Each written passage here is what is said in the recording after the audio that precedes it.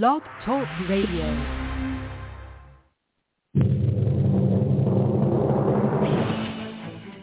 This is All About Wine, the talk show dedicated to the wine industry since 2009, featuring winemaker, cellar master, vineyardist, and tasting expert, Ron. Basically, what we're trying to do on this program is just trying to educate people and trying to make wine less confusing and more friendly. From coast to coast and around the world. You know, we really have had some neat people on the program. I love that. Post your questions and comments during the live show on our Facebook page at www.facebook.com/allaboutwinebtr. Again, that's www.facebook.com/allaboutwinebtr. And now, All About Wine is on. Here's Ron. Hey!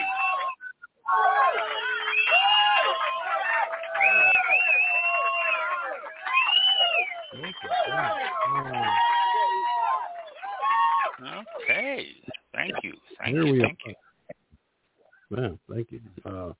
We are live if it's Thursday, October 7th at 7 p.m., 7:01 p.m. Eastern Time. 7:01, yes. If you are listening to us live, you can get on the Blog Talk Radio chat for our page, which I believe is linked on social media, and chat with me there, or get on on Facebook or YouTube. If you're watching the video there and it's Thursday, October 7th, keep that in mind. You can add your comments there, and we'll get them here, and we'll deal with it next month. So. They're like, wait, what? What? Well, we have a guest tonight. If you have any comments or any questions about our guest, you can always, do that. Text it. Go on Facebook. It was, So, can people tweet you back? I mean, I know you put out. They can on. They can. I don't know if I get it here yet. I haven't had any tweets or anything sent to me, but yeah, I would probably get it on. I have no idea, but I know Facebook. Yes, in the comments for this video, and then YouTube. Yes, I would get that now, but tweets. I don't think I'm monitoring unless it's on the phone somewhere, tablets or something. I don't know. We'll see. I don't tweet, and so therefore I'm confused on tweets so far. I've never had calls to. So, looks like we have our guest coming in on us. If that's his number, 917 area code. I don't know. Our guest tonight. Well, I'll tell you what. Let's bring him on, and instead of letting him sit in the green room here, we'll bring him on and introduce him and all that good stuff. Is this Carlos? It sure is. Welcome to All About Wine, Carlos. Glad to have you join us. It's a pleasure to be here, Ron. Thank you for the invitation. Oh, it is our pleasure. It really is our pleasure completely. So, Mike and I were rattling on about, different things, and you joined us. I didn't fully introduce you. Carlos, what was pronounced? Carneiro? Yeah, Carneiro. Okay, Carneiro. Carlos Carneiro is a director, and he directed a movie called A Wonderful Kingdom, and it's a documentary about the Douro Valley of northern Portugal. If you wine people out there and port people should immediately understand that the Douro Valley, what it is and where it is and what it does. It is one of the premier areas in the world for port. And he did a documentary about it. And he's joining us tonight to tell us about the documentary, and we're going to discuss it. I had an opportunity to actually view it, and we're going to talk about that a little bit and all. So to start with, Carlos, where are you from originally? I mean, what are you a native Portuguese? I sure am. I am Portuguese, born and raised in Porto. Oh. And I then, in my late teens, when I was 19, I moved to London, where I did my study, where I studied film, and where I started my career, whatever that means, and then almost 20 years later, I visited New York, and I met a wonderful woman, and here I live now, and we're married, and we have 2 kids. Oh, and so now it's been 5 years now that I live in Brooklyn, New York. So your 917 area code here, that's Brooklyn then, huh? Yeah. It popped up. We don't know all the area codes, and it popped up when you called, and I'm going, where is that? So, well, congratulations on the lovely family. I mean, it's staying in Brooklyn. Wow. I mean, that's a big change from Portugal. I mean, in the movie you said you grew up in the area where this movie was, and I tell you, from there to Brooklyn is like, wow. Right. I grew up in Porto, but my mom is from that area. She's from the Douro Valley, and that's where, as you can imagine, the inspiration or the love affair, let's say, because we would go and visit, my mom's village. We would go there and visit family. And you don't make much of it when you're younger. It's just there, right? It's just there. Correct. It's just part of, And then I also think that, as I said, I then left Portugal when I was 19, and I went to the UK. And as I also believe that you very much start valuing where you have or where you have or where you come from more when you don't have it or when you have left, which was, this is perfectly natural. And so at that point, when I would go back to Portugal and I would, visit my friends, my family, and I would be in Porto and I would go to Lisbon, and then I would go to the Douro Valley and I would be like, oh my God, this is time travel, right? I remember this one episode. I must have been like in my early 20s, and I go over there in summer, and kind of like I meet these other kids and these other young people, and we're kind of hanging out at nights, and they drive into the kind of middle of the mountain. I remember it was a dam, right? Because you have obviously the river, the Douro River, and there's a lot of water dams producing electricity, yada yada. And they just drive to the middle of a dam, and they come out of the car, and I was kind of like, what's going on? Like, what do you guys do around here? And then they said, just look up. And I look up to the sky, and it was like this crazy, stupid, like view of like the stars and the Milky Way. And I was mesmerized.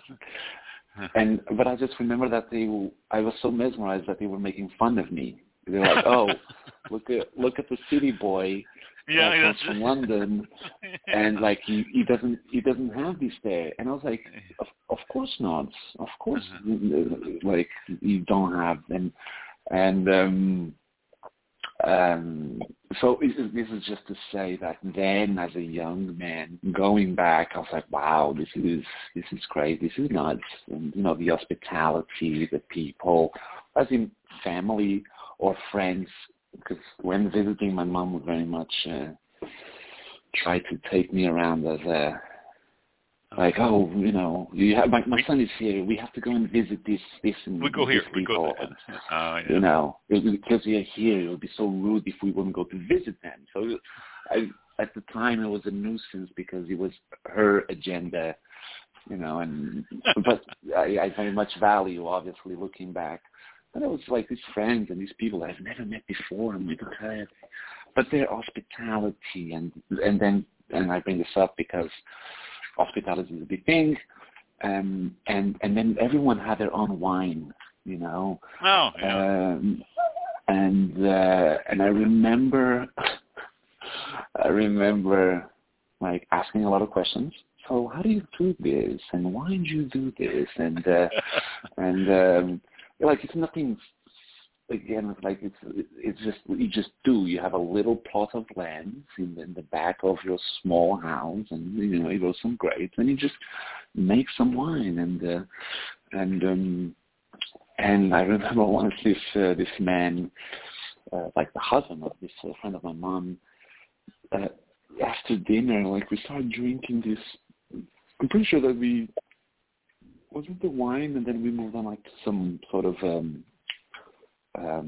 kind of what's it called, aguardiente, so like a white spirit that he made and distilled of the moist, the leftover of the grapes. And I remember getting very drunk, and I remember telling my mom, because my mom was like in the living room with her friend, and they were chatting, and I just remember saying like, "Mom, we should leave now." Although it was again like this man was showing me and sharing, and it was very much entertaining all of these questions that I had. But I remember going like, which was an incredible experience, right? But I remember like, this is too much of the good stuff we have to leave but now. here, like, have more. Have more. Oh, and because I think he was like, "Oh, we should have another chorizo. Like, we need more snacks, right, to keep the drinking going. Let me open a cheese." And I was like, "No. I cannot. You're too kind." Anyway, so this is just to say the love affair, and as a young man, I'm studying film in London, and I see these, kind of the roots of where my mom's side comes from, and I was like, oh, so I guess the seed then was planted there, right? What, have you done other films? Correct. So I think in terms of feature length, no. I did a bunch of short films and very much kind of like in this realm of food and culture. I've always been very curious about that. So some examples just to I did one I went to Berlin. I was like, oh, I'm in Berlin, let me make a film. And with a few friends, we also had like this little project going on called On Plate Still Hungry, where we just, told and shared stories or made films about food and travel and culture. Anyway, I go to Berlin and I made a film about the Turkish community. Turkish community in Germany is huge. And the Turkish culture, incredible cuisine, right? I was like, okay, so what's the best? And I did some research and asking some friends. They took me to this kebab restaurant and ran by this family. And I decided to tell that the story of which, again, the story almost feels like the same, but it has different reiterations, which is immigrants. And one of the first things that connects them with home that they have left is food, because it brings a lot of strong memories. And then suddenly you are in the city and you're offering what the food that you know. And sometimes it really works, and it's a huge success. And you're able to make a living of that, right? We then made this other film in Montreal about the Haitian community. There's a big community from Haiti.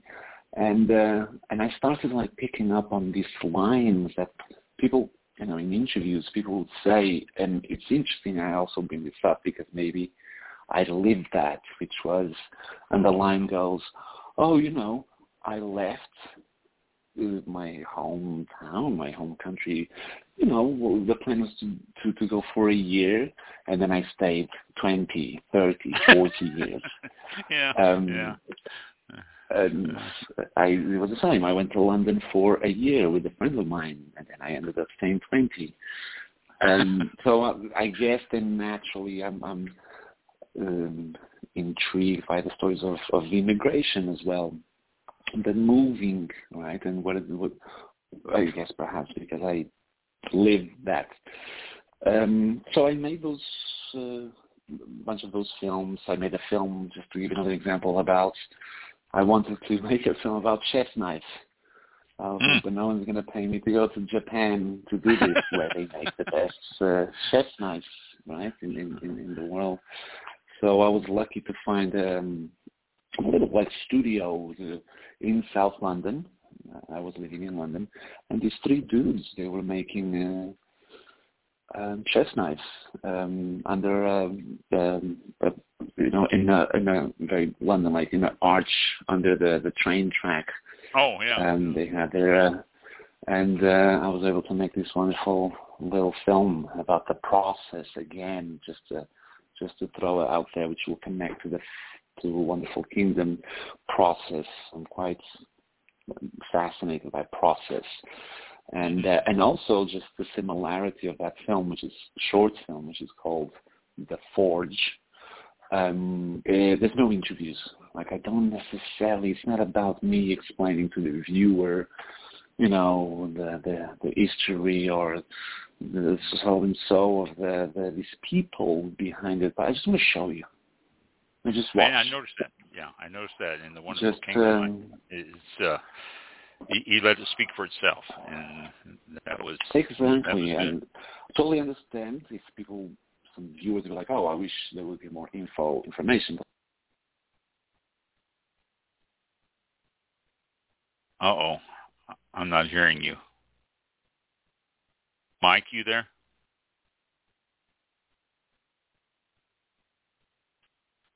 Mike?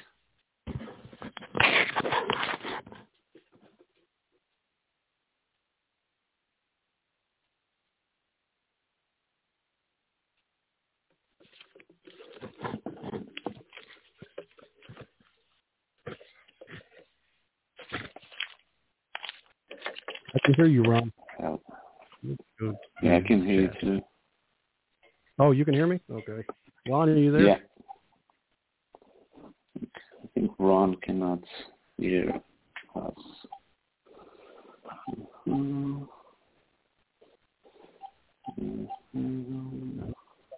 They got quiet. We didn't hear anything. Yeah, I can hear both of you.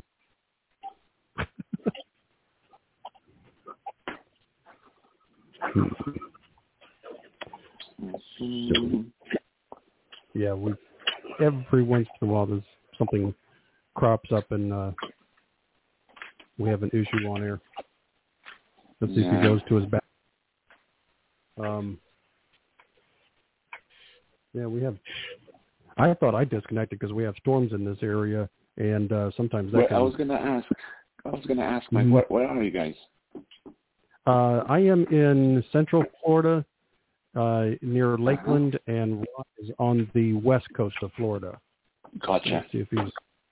Yeah, and Ron's back. There he is.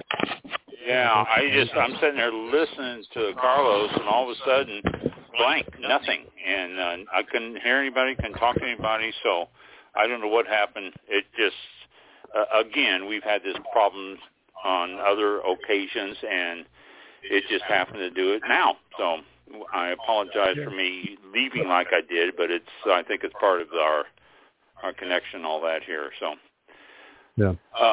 You do. I missed out on some of the stuff you were saying. I had a question though. Did your wife and daughters go to Portugal with you? I mean, did you all take a trip over there before the film and decide to do it then? Yes. The short answer is yes. We, in fact, at first, like I said, I met my wife when I visited New York for the first time. And the second trip that we did was in Portugal, and I remember that. So it was very early stage of our romance, and I kind of left her. She was going to do like some work in Porto, coincidence, and I was like, great, you do that because I'm going to drive to the Douro Valley to do some research. I'm going to meet some people regarding this film that I would like to make. So that was that. And then we got married in Portugal a few years ago, and this summer we were able to go to Portugal, which was a big thing to go with both of the kids, and also just to see my family for the first time in almost 2 years because of the pandemic.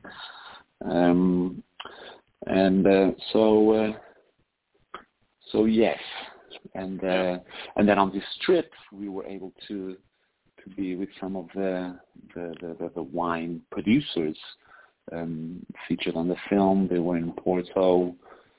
We had a wonderful lunch with our good friend Dirk Meeport, who's very kind to, who's been very supportive of the film and the whole project, and we also became friends, which was a cherry on the top. Oh, no doubt. So you all got married in Portugal then? Oh, that's cool. Yeah. Mm-hmm. Might be worth mentioning, just noting that you do have a slight echo now when you speak. Do I really? Just so you know. Yeah. Okay. It might be better now. That's better. Is it better? Yeah. Yeah, I turned your main line off. So there you go. Oh, okay. Gotcha. Yeah. I see what you did, Mike. Okay, now that's A Wonderful Kingdom. We've gotten some background on you, but the reason you're on is because you directed this movie, A Wonderful Kingdom. I had an opportunity to see it. It is beautiful. Okay, let me start out by saying that I really, really love the scenes of the area and all that. I was fascinated by the terracing of the grapevines. I never, you hear about the terracing and stuff like that, but you never really understand how high the terraces are and what's involved with it. And I saw this movie and I went, wow, it's like if you lose your footing, you're going to tumble for half a mile before you hit the bottom. I mean, it's just a lot of hills. And it was just a gorgeously filmed movie. And I started to watch it, and I started to identify, and this may seem weird, and it may be what you were looking for in it, but I started to identify with the grape. I being picked and then being thrown in the carrier and then taken to the winery, and the process that the grape goes through to release its juice to make the port and all that. And I really did. It was a journey that I had never considered or experienced, and it was well put together for that. I just really enjoyed that aspect of it. But all the people, are they all part of one co-op, or are they different people from different areas? Or Right. So the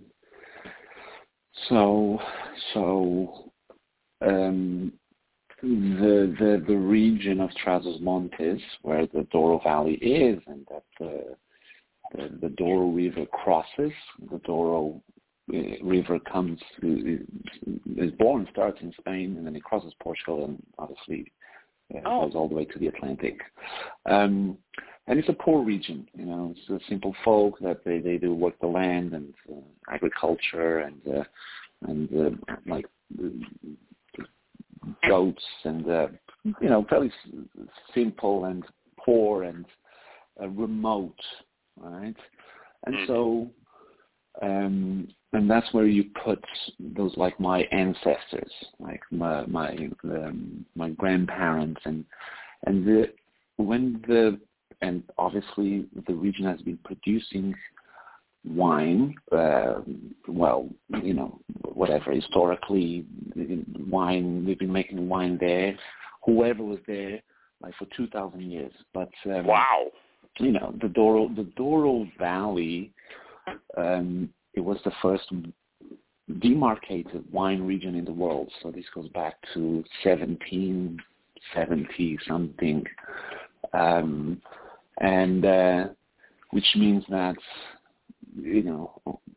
port wine can only be called port wine if it comes from within these limits. And this is to say that, so then it's an important aspect of the economy, right? So it's taken seriously. So then when the harvest comes, they're like, okay, cool, we got to do this. And it means that there's work for everyone. So in a poor region where people maybe don't have much work, or maybe they just grow what well, I'm sure that they did. That's what obviously it happened and still happens. But this is just to say that the harvest was a guaranteed month long, maybe 6 weeks of work. Great. And so to this day, it's kind of the same. So everyone that we see in the film, they are from that region. They're from that region. In fact, yeah, I'll just stop there. They might come from a town or a village further away, but they kind of like know each other, and which I find that really interesting because, you know, labor for harvesting and picking, like a lot of it's like immigrants and cheap labor or whatever, like. And over there, and what I found interesting, so we shot the film 3 years ago, so that was the harvest of 2018. Everyone is it's not even Portuguese, it's like they're from that region. So the importance of that month-long guaranteed work, and that was something that was captured in this book that I adapted, the narration that then Malcolm read by a Portuguese writer, Miguel Torga. He captured that in his text, that the region just comes alive, and, you know, what's 11 months of the year is kind of like a quiet, bucolic region. You know, in September comes the harvest, it's busy, the trucks up and down, and people, the picking and the stomping and the machines working, creating this wine that will inebriate the four corners of the world, as one of the lines of the film is. Yes, yes. And, you know, the region there, from what I understand about Portugal and Port, the region there was basically under a servitude of the big conglomerates for centuries, if you will. It isn't anymore, is it? I mean, it's gotten away from the servitude I hate to use, but that might be a good word. I guess so. Yeah, I guess that all of this came to be because the Brits wanted to drink port wine. Mm-hmm. So a lot of it was exploited by British families, houses, names for centuries, and then I'm going to say maybe in these last 30 years, less, and, you know, Portuguese producers, and also the region changed where there was a focus in more quality, and now there's been some really interesting stuff being made, but also now anyone that has a piece of land there, anyone that has a small estate can turn that into a boutique hotel, boom, and you're generating money. So not so remote, right, as it used to be. It's so much so that it's a place of interest. Like, people really want to go there, and so it's changing a lot, and yeah. It seems like the area has, just because of the fact that it's more noted around the world and all that, it seems like the area is becoming a destination for a lot of tourists, and it seems like that money feeding in there would help also. Yes. Well, yes. what everyone fears, and this is a concern, like for places like Porto and Lisbon, which are like fantastic. Everyone wants to visit Lisbon and Porto and Portugal. Great. Everyone makes money of it, generates a lot of business. But then comes those problems of the urban places, which is you can't really live in the center of the city because everything becomes an Airbnb. And there's a new hotel opening or going up every week. And it kind of loses. I understand. It just needs to be regulated. That's but anyway, you're losing that small town appeal, that small town flavor that I'm sure you grew up with, and what you're so used to. And when you start getting, Hilton building a 8-story hotel, that doesn't sit well with you, I would imagine. Me, but I don't live there, right, Ron? Like, what about the people that they live there? I think it was on this last trip, or when I got married, and quite a lot of friends came from the U.S. I remember seeing some resistance to, like I said in the beginning, like Portuguese are known for hospitality. And I think I never really understood that, but even like making the film, I was just thinking about my past and having this experience, like I said before, the man sharing his wine and his aguardente, hospitality is a big thing, and I feel like maybe now as a consequence, right, maybe they don't want to be so friendly or so open-armed and so welcoming. And I understand. So this is to say that could also be a problem in the future for the Douro. I hope not, because as the name of the film says, it is a wonderful kingdom. It's a little gem. Oh, it's gorgeous. I mean, what you showed on the film there. It's just an absolutely gorgeous area. And it has that appeal. It shows the people, and I don't want to give the complete film away because people really do need to see it. I mean, it just is something that they really need to sit down and with an hour and 15 minutes, and it's worth the time to sit down and do it. It's not telling you about wine; it's telling you about people. Yeah, that's right. And it's interesting the fact that the people and they all seem to be happy with what they're doing, and it doesn't seem work so much as it is joy that they're getting the grapes and they're making these wonderful end products. And I think that's what comes through to me a lot with the people, and the fact that they take so much pride in what they're doing. Yeah, I agree. There's a scene over there where we have at the beginning of the film, where you see the workers, this team, they're picking grapes into the boxes, and then they have a break. They have a lunch break, and I remember it was hot. It was like, I'm gonna say that it was like 12, like 12:30 noon, almost 1 p.m. So peak sun. This was September. I'm going to say there's like 90 something degrees, 90 degrees, wow. Let's say. So they pick, as you'll see, like they find like the spots with the shade where they can sit, and they have the lunch that they brought from home, and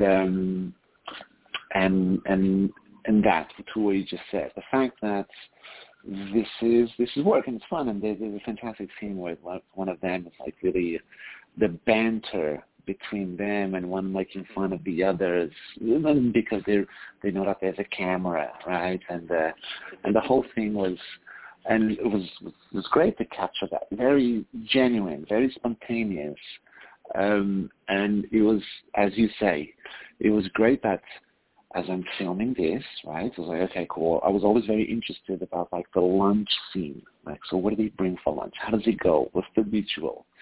And it was great that he wasn't like, oh my God, like we're so tired. This is horrible. Like there was never, right? There was never that.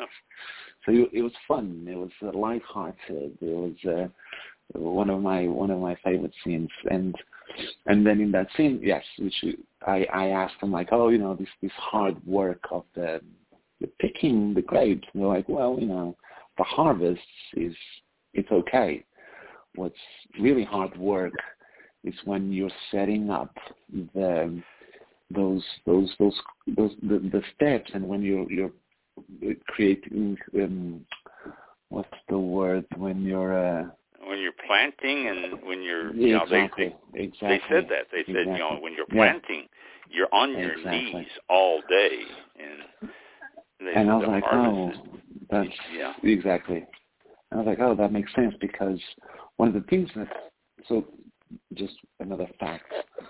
One of the things that makes this region quite beautiful is, I understand that wine regions in itself, they're quite beautiful. There's this repetition of vineyards, like it's beautiful.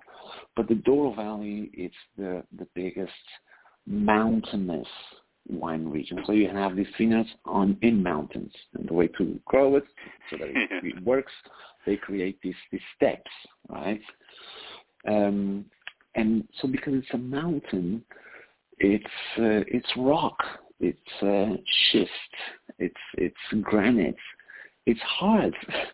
Yeah. So then someone had this idea hundreds of years ago to like, I know how we can conquer, very mankind thing to say, like how we can conquer and twist the nature so that it works for us. I don't think that, and so what it means with this hard terrain is that it's able to retain the heat and the water, and that works really. Guess what? It works really well for wine.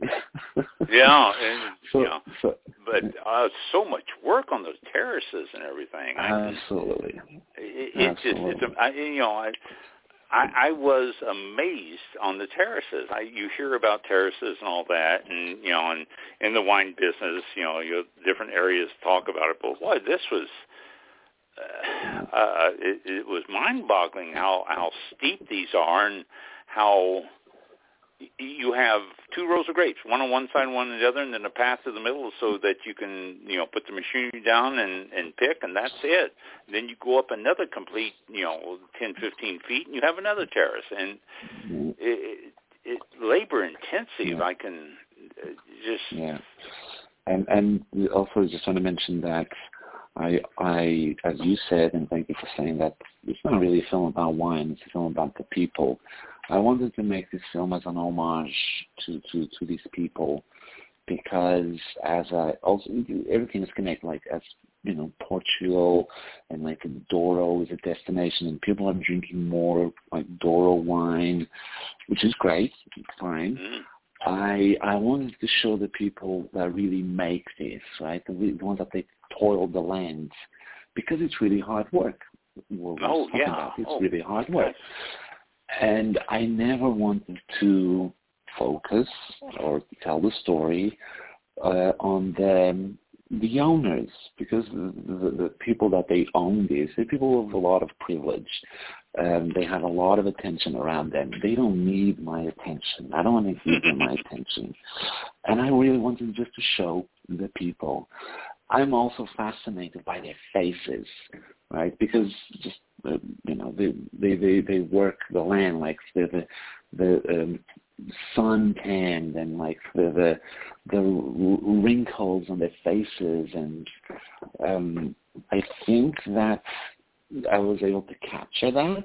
It was very much a conscious decision of like showing the faces of people that, and that's what I wanted to do. So yeah, I appreciate that you noticed that. Well, actually, you did capture that too. You showed the people, you showed how they work and all that, and I think if someone approaches this in the fact that this, well, like I said, I've understood the grape going through this, and the people, what they're doing with the grape, from the picking it off the vine, throwing the baskets, and then throwing it in the back of the tractor and taking it down to the winery, and then the process of stomping it barefoot. I mean, these are a classic thing there too. You show the ladies and the guys stomping the grapes with their feet, and you get an idea of what the grape goes through and the people who are putting it through this. And I enjoyed that tremendously about the movie. It was a different approach that you never consider, and it's something that was fascinating to me. I'm really happy to hear that, just because as making the film, one of the things that I struggled the most was my vulnerability. Like, I was like, does this even make sense? Would anyone even care about this? Does it? I was like, I get it, Carl. Like, you're making something that it means something to you. You feel this, but don't be afraid of it. But I felt myself at times during the process of making the film that I was the biggest force of resistance to whatever stage of the process, which I saw that at the time. So this is just to say that, let's go, let's do this, it's going to be fine. And then just to hear that, just to hear you say that, and I'm like, fantastic, great, it worked. Yeah. The feeling that I wanted to share comes across. So that's a good point. I captured that all the way through. I mean, it was just each of the people and each of the steps going through it. It shows you that they enjoy what they do and that they are, everybody had their job. Everybody did their job. Yeah. Everybody did their job because there was no problems or anything. They knew what to do. And you sort of understood, too, that if there was a problem on anything, if anything happened, you understood, and without being spoken, without being explained, that everybody would jump in and help and solve the problem. Because everybody worked as a unit, and even if the people up picking the grapes were up in the hills picking the grapes, on the terraces picking the grapes, they were still part of the unit, and that came across very well. Yeah. As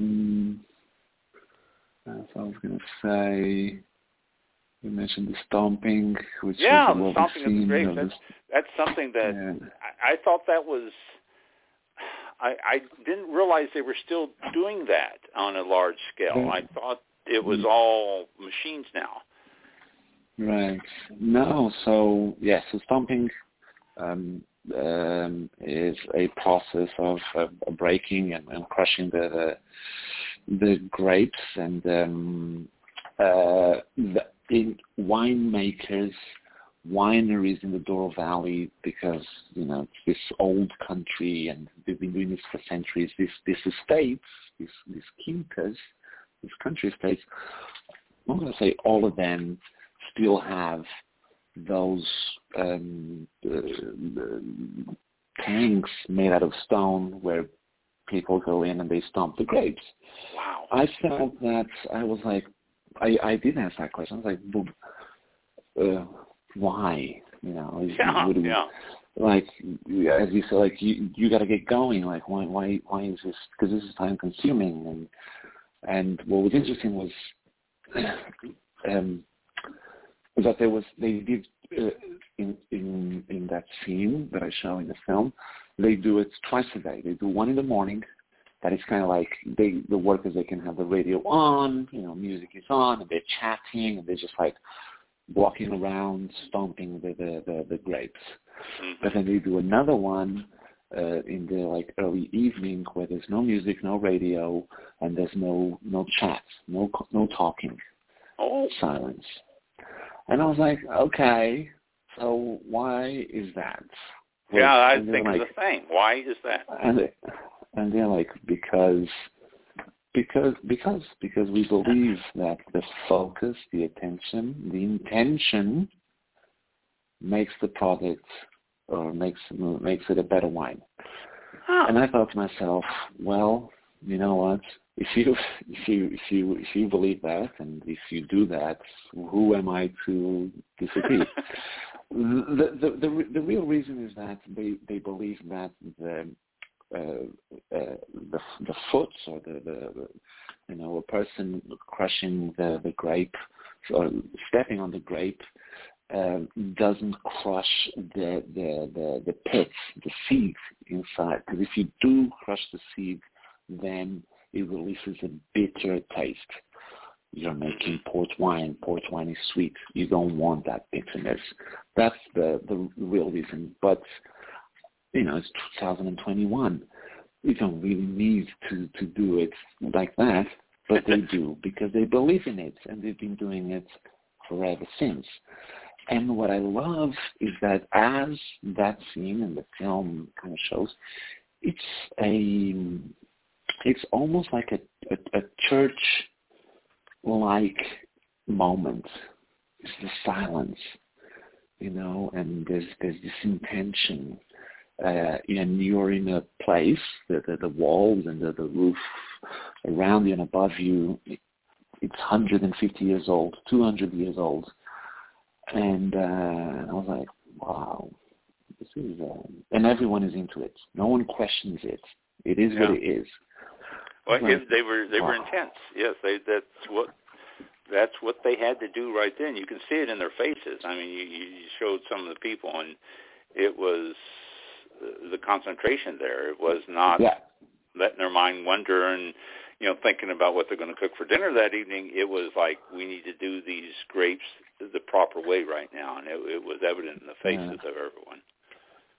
Which I think, again, this day and age, just to have that, and the fact that we, where you are in Florida, where I am in New York, or anyone listening, like in the United States, that we can fairly easy find a bottle of port wine or a bottle of Douro wine, and that has likely been stomped, and it will cost us $20.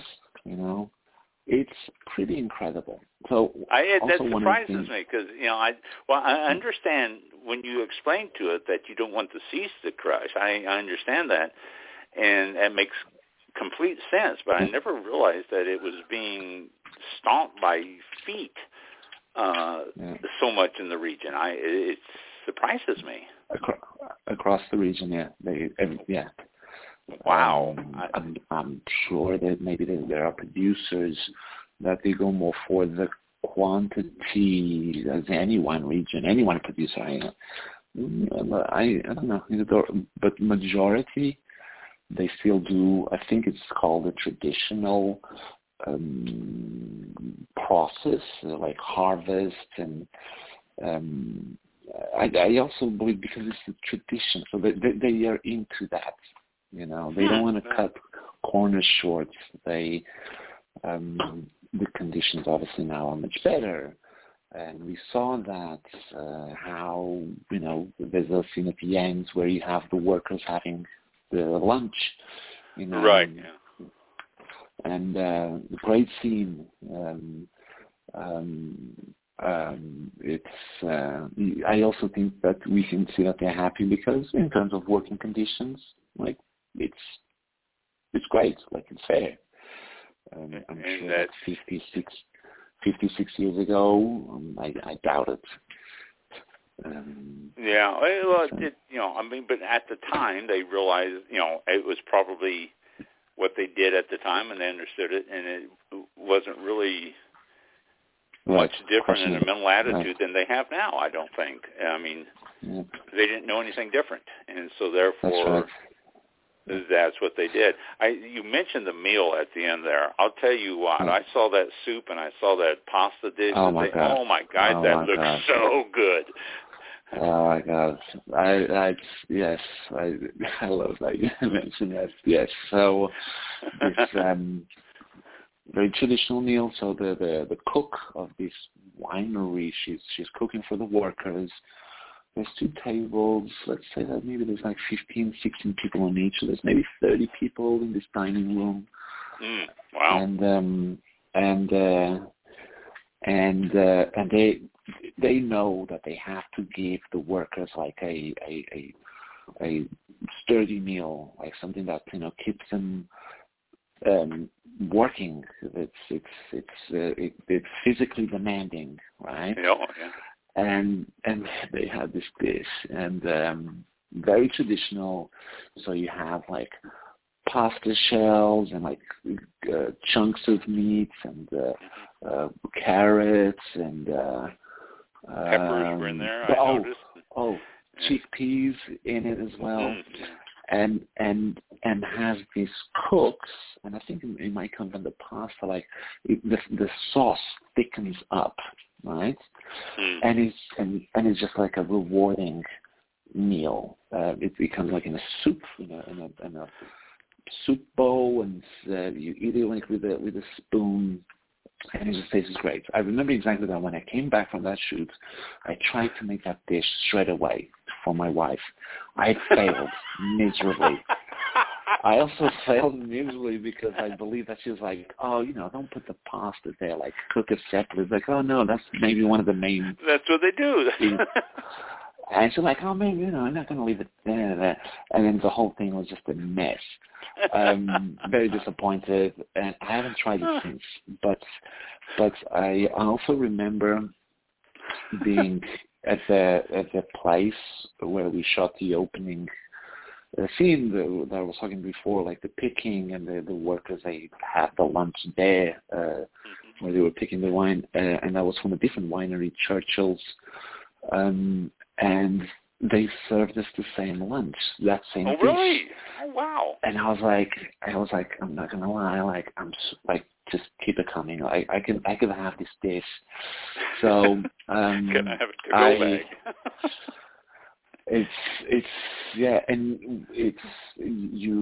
It's also interesting, just last note, just about that dish, which is called rancho. It's very traditional. It's a working man's kind of meal. What a phenomenal meal for a working man. But like that's the kind of thing that you do not find in a restaurant. Restaurants don't do that. Even as traditional they might be, like that's not kind of meal. But you and me were saying, put it on any menu, we'll have it. Right? That's right. And it's interesting that over there, I'm pretty sure that you cannot find it in any. It's just not the kind of dish that you would serve at a restaurant. Maybe still to this day, it's looked down upon, which is obviously ridiculous. Maybe because it's just like, I think so. I'm gonna look into this. I think that you won't find this in a restaurant, but here we are. Defending that. Well, let me tell you a story to add to this. Okay, I was watching the movie and it got to the point where they served this soup and then they brought up this pasta dish, and I paused the movie and I called my wife in and I said, "Come here." I said, "Look at this." I said, "Look at that." I said, "I want you to make that." I said, "That looks so good." And she looked at it and she goes, ask your guest tonight what the recipe is. That's so right. No, 100%. I guess it's not good to ask you because you tried it and you messed it up. So. No. But I'm going to share a recipe with you, and you can even post a link. This is something that I'll happily share. Everyone tries and see what works for them. But if that's one of the things that we take from watching this film, like this dish, I will be very happy because that's why it was also included that scene and seeing the cooks serving from the pots, the cooking pots to the serving dish, and the fact that she says, this is what you guys, the crew, will be having, and I was like, great. Yeah, I heard her say that. This is for the crew, and but that looks so good. Well, you have my email address. Send me the recipe on All About Wine. Send us All About Wine because I would love to have that recipe. That looks so good. I want to say one last thing. When we were finishing making the film, and then the pandemic hits, and I was going to ask. People not being able to travel. I remember, like me and my partner Nick, he shot the film. But this film, we were like, this might be a great time for us to put the film out there because, people can't really travel. And so here we are maybe giving them an opportunity to go and see a place that they haven't been perhaps. And then we talked about what if people, they wherever they are, and like I said, it's fairly easy in the United States to find port wine or a bottle of red or white from the Douro Valley and cheap to get a bottle and to sit down and to watch the film because it just makes it experiential, and fun as well. It does. Yeah. I have the Douro Valley is noted for port, without a doubt. I mean, you mentioned it, and people immediately think port. But what other wines are made there that are of note? Yeah, so the red wine, red wine then. It's a big wine. It's a full-bodied wine. And that's what I think that newer producers or younger producers are trying to make them maybe more like sophisticated, easy to drink wine because it's a big wine, and the big wine is not for every occasion, right? No. In fact, obviously, I went through that. Like the big wine becomes tiring. It's the white wine, but it's fantastic. So there's lots to try there. And then with the white wine, it's not so. It's not that it's popular, but you don't find it very much. The white grape, but the white wine is white. It's crispy. It's crisp. It's not very fruity. And very dry or sweet on the white? No, not sweet. Not sweet. Not sweet. So yeah, dry, crisp, some acidity. Not so fruity, but yes, it's going to be so. If it's not a port, it's going to be a bottle of red wine.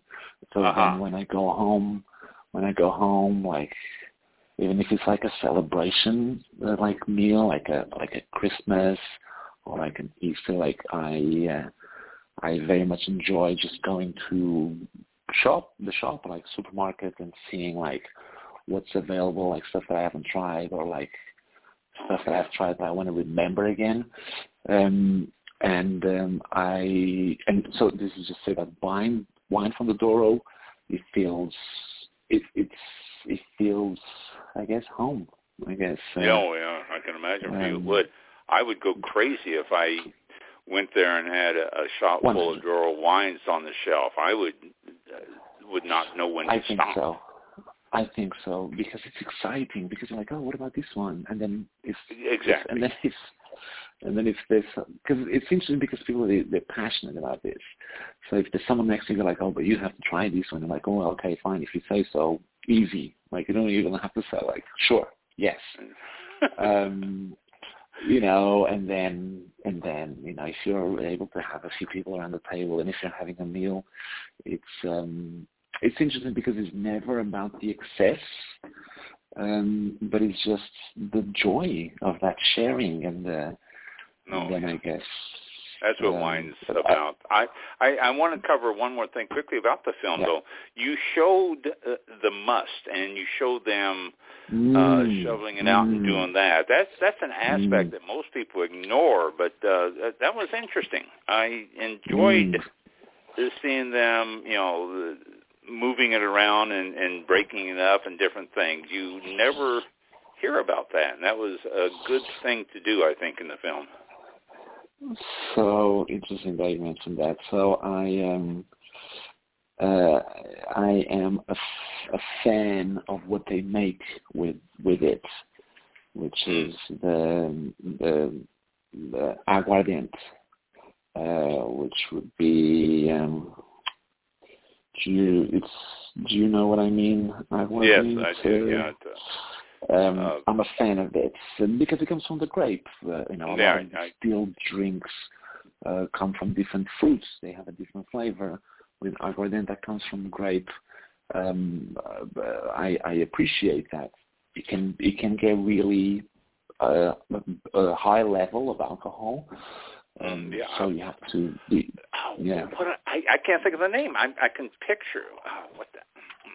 Yeah, I know, but that's it's interesting because most of the time people don't think of the byproduct of But it's grapes. so important these days, right? It's so important that you use everything, right? Kind of like nose to tail, but the grape. Right. Of using everything and making as much as you can from what the land has given you. So, but then there's also commercial interest to it. The fact that you can make something, like you said, you can commercialize a byproduct. Great for the business. But yes, I wanted to show that because of also that we were able to show there's two scenes. There's one with a young man with a red T-shirt, and he's just like, and then there's those two other guys, and it's the green grape, the white grape. Right. Shove them in. Does the area grow anything besides grapes? Is there any other crop? Very good. Olive oil. Oh, okay. Olive oil. I think that's the line. There's a line that goes. There's only two things that you could grow in this rocky terrain, terroir, and it's grapes, olives. I don't think there's nothing else. Well, I saw you showed some olive trees there. I remember seeing those. Yes, exactly. Yeah, but I don't. You didn't show anything else, and I just wondered if there was anything else that was growing there because the soil. I mean, geez, trying to plant anything in that, you would have to have something that would be a long-term tree or grapevine or something that you don't have to replant every year because there would be no way you can plow that up. 100%. Yeah. 100%. Yeah. It's just, but it's just it's fascinating. Mike, do you have any questions for Carlos? No, actually, I'm good. I've just been looking up a few things like the aguardiente. Looks like I'm not sure. Aguardiente. There you go. Yeah. And there's a reference to Portuguese firewater, which that's right. Kind of interesting. Yeah. I was reading about that, and there's a couple of wineries in Florida that I know of that do grape stomping, but mostly it's done during events, and there's an admission to it. I don't know if it's actually there's an exhibition. There's an exhibition aspect to it. Yes. Yes. Oh yeah, competition and all that stuff. Right. I don't know if it's actually for the production of the wine, or if it's just for entertainment purposes, and then they dump it out. I have no idea, but there's. I think most of it's for entertainment. Yeah. Yeah. So I've just been looking up a few things, and I'll be definitely watching this documentary very soon. So please find yourself a bottle of Douro while watching it, Mike, just for that level of just for the experience. It should be fun.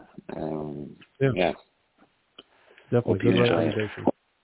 Thank you. Well, I have nothing but praise for the documentary Wonderful Kingdom. It was so enjoyable. Now, how can people see this? How can people purchase or view or whatever it is? How can they go about seeing this?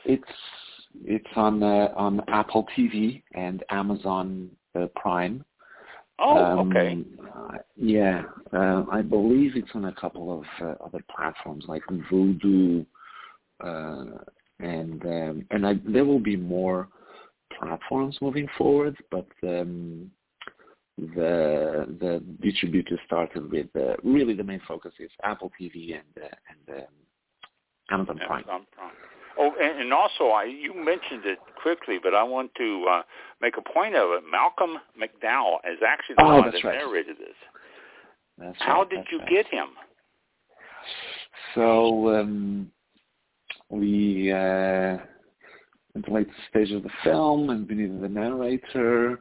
We got the distributor involved, and they're like, a recognizable voice would be great. And I was like, well, yes, of course. And we made a list of names, but always with this is very much independent filmmaking, with the concern of how much is that going to cost us.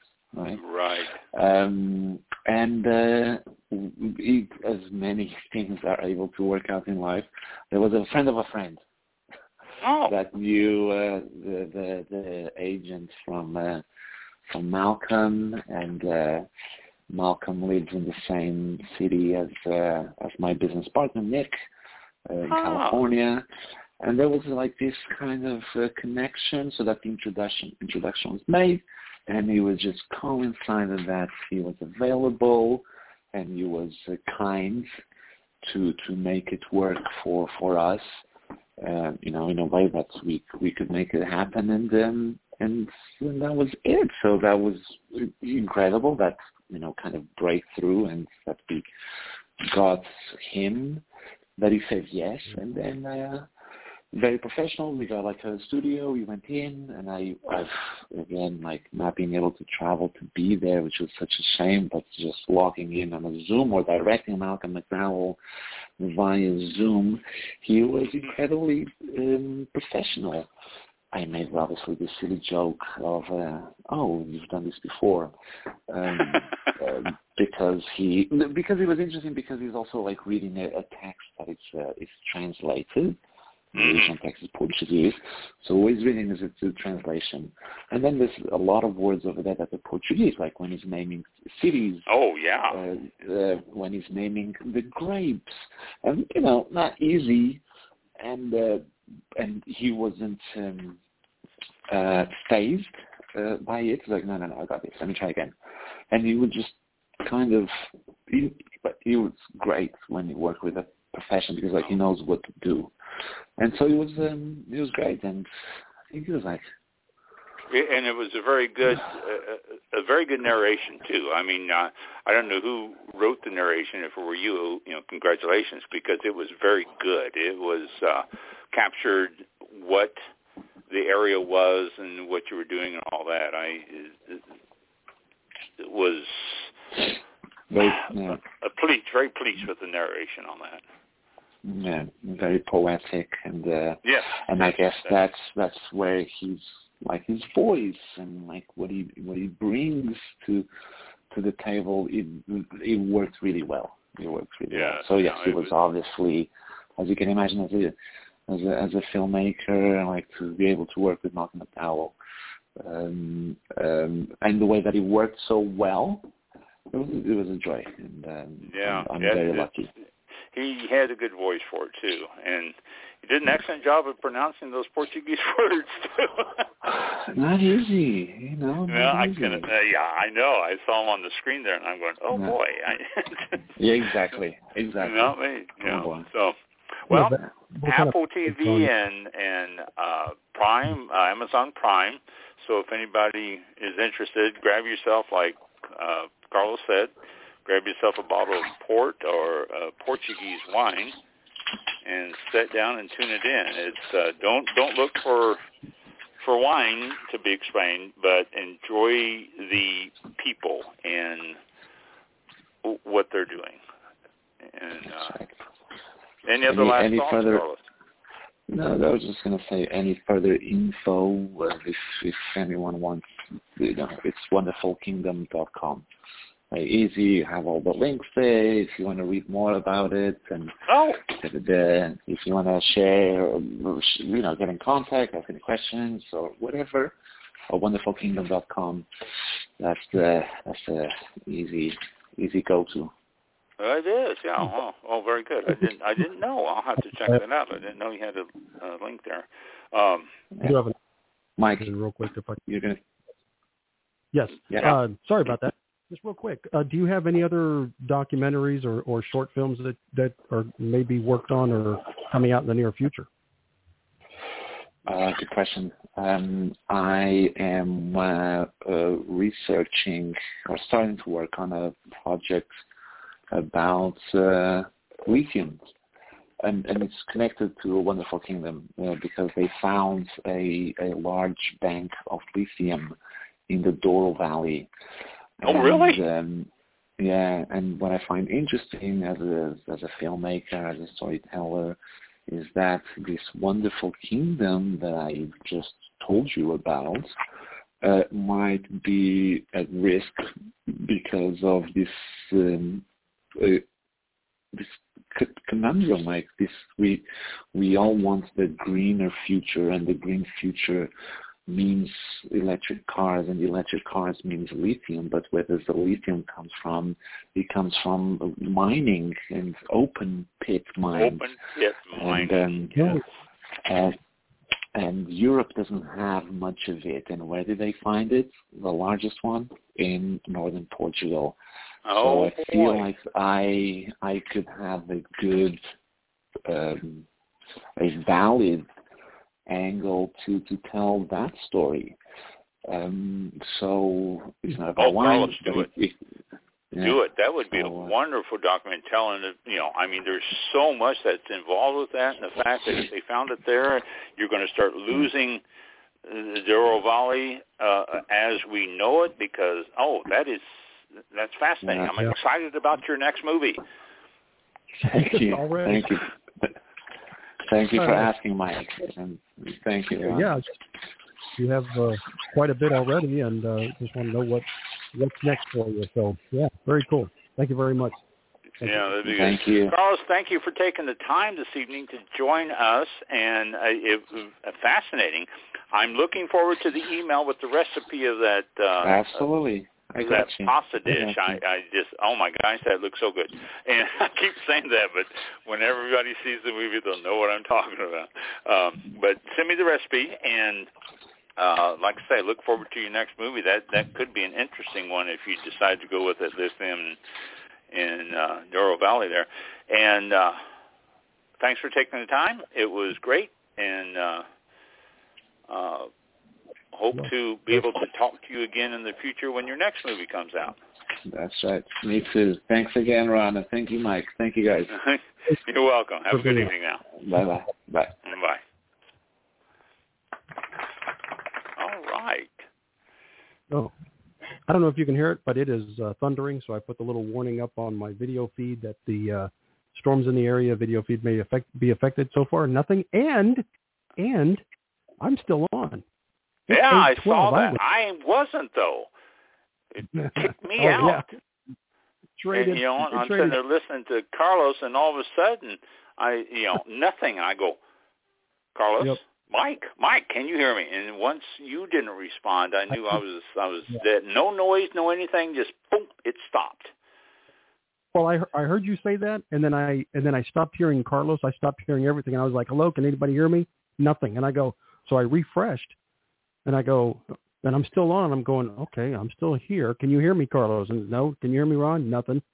I go, okay, I'm done. And just as I was going to redial in, Carlos comes up and he goes, yeah, I can hear you, Mike. And I go, oh, wait a minute. What? Oh, and then good. He called. I told him, I said, Ron is going to probably call back on his backup, method. So, we'll stay here for a minute and see when he comes back. Yeah, and as soon as it went out, I tried to get a hold of talk about nothing from either one of you, and I had the phone sitting here. I always keep it next to me in case, but it was buried underneath a bunch of papers. And I had to go, where's my phone? And then I finally found it, and then I called in. That's irritating. Whoever's disconnecting us on Blog Talk Radio got confused. They were like, do we disconnect Mike's line or do we disconnect the All About Wine line? And this time it was you. This one. Click. I know. But, yeah. Oh, well. But good interview. You need to watch that movie. Yeah, I'm going to. It's interesting. Like I say, don't look at it to learn anything about wine. Look at it just for what he did. He portrayed and profiled the people, and it was just an interesting approach. It just really was enjoyable. So check it out for sure. Thank you. And everyone out there too, check it out. I mean, there's easy ways to find it. Everybody has Amazon Prime or Apple TV. So yeah, so it's out there. It's out there. Yeah. And wonderfulkingdom.com if you want to know more or anything. I didn't know he had that site. I'll have to check that out myself. I didn't know it was there. Yeah, I was when I was doing some searches, like all of his previous works, and like you said, they're all short films and short works and different topics. And there was a site, I forgot what I went to, but it was like filmography or film something with his profile, and it listed everything and won a couple of awards for two of them. Oh wow! And yeah, so. Yeah, it's good. Just look for under his name? Do it, yeah. Did a search for him. Don't confuse him with the soccer player. Apparently there is a very famous soccer player, footballer, by the same name. So oh, no. That one. Yeah, it's different. And I looked at that and I was about to ask him, and I go, wait a minute, that says nothing about his films or anything, documentaries or nothing. And then down a little bit, and sure enough, there was a filmmaker, director, and producer, and so yeah, I found the right one. But yeah, I wish I'd known. I would have asked him if he played football. Yeah. Oh, that's funny. I'll have to check him out on that other stuff. I didn't know. I was reading most of the profiles of when we first connected, and he never mentioned wonderfulkingdom.com, so I'll have to go to that.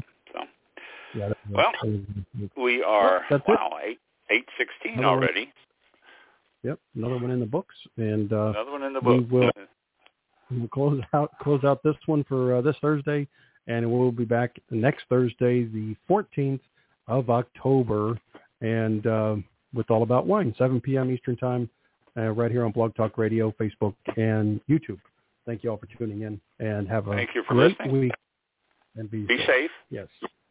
And we will see everyone next week. Mm-hmm. We'll see you later. Thank you.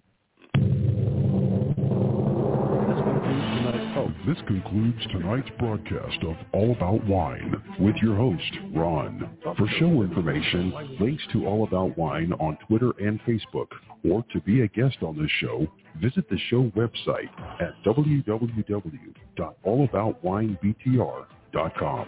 Archived shows are available for download on iTunes or on our show page at blogtalkradio.com/allaboutwine. Thank you for listening. Drink responsibly, and we'll see you next time on All About Wine.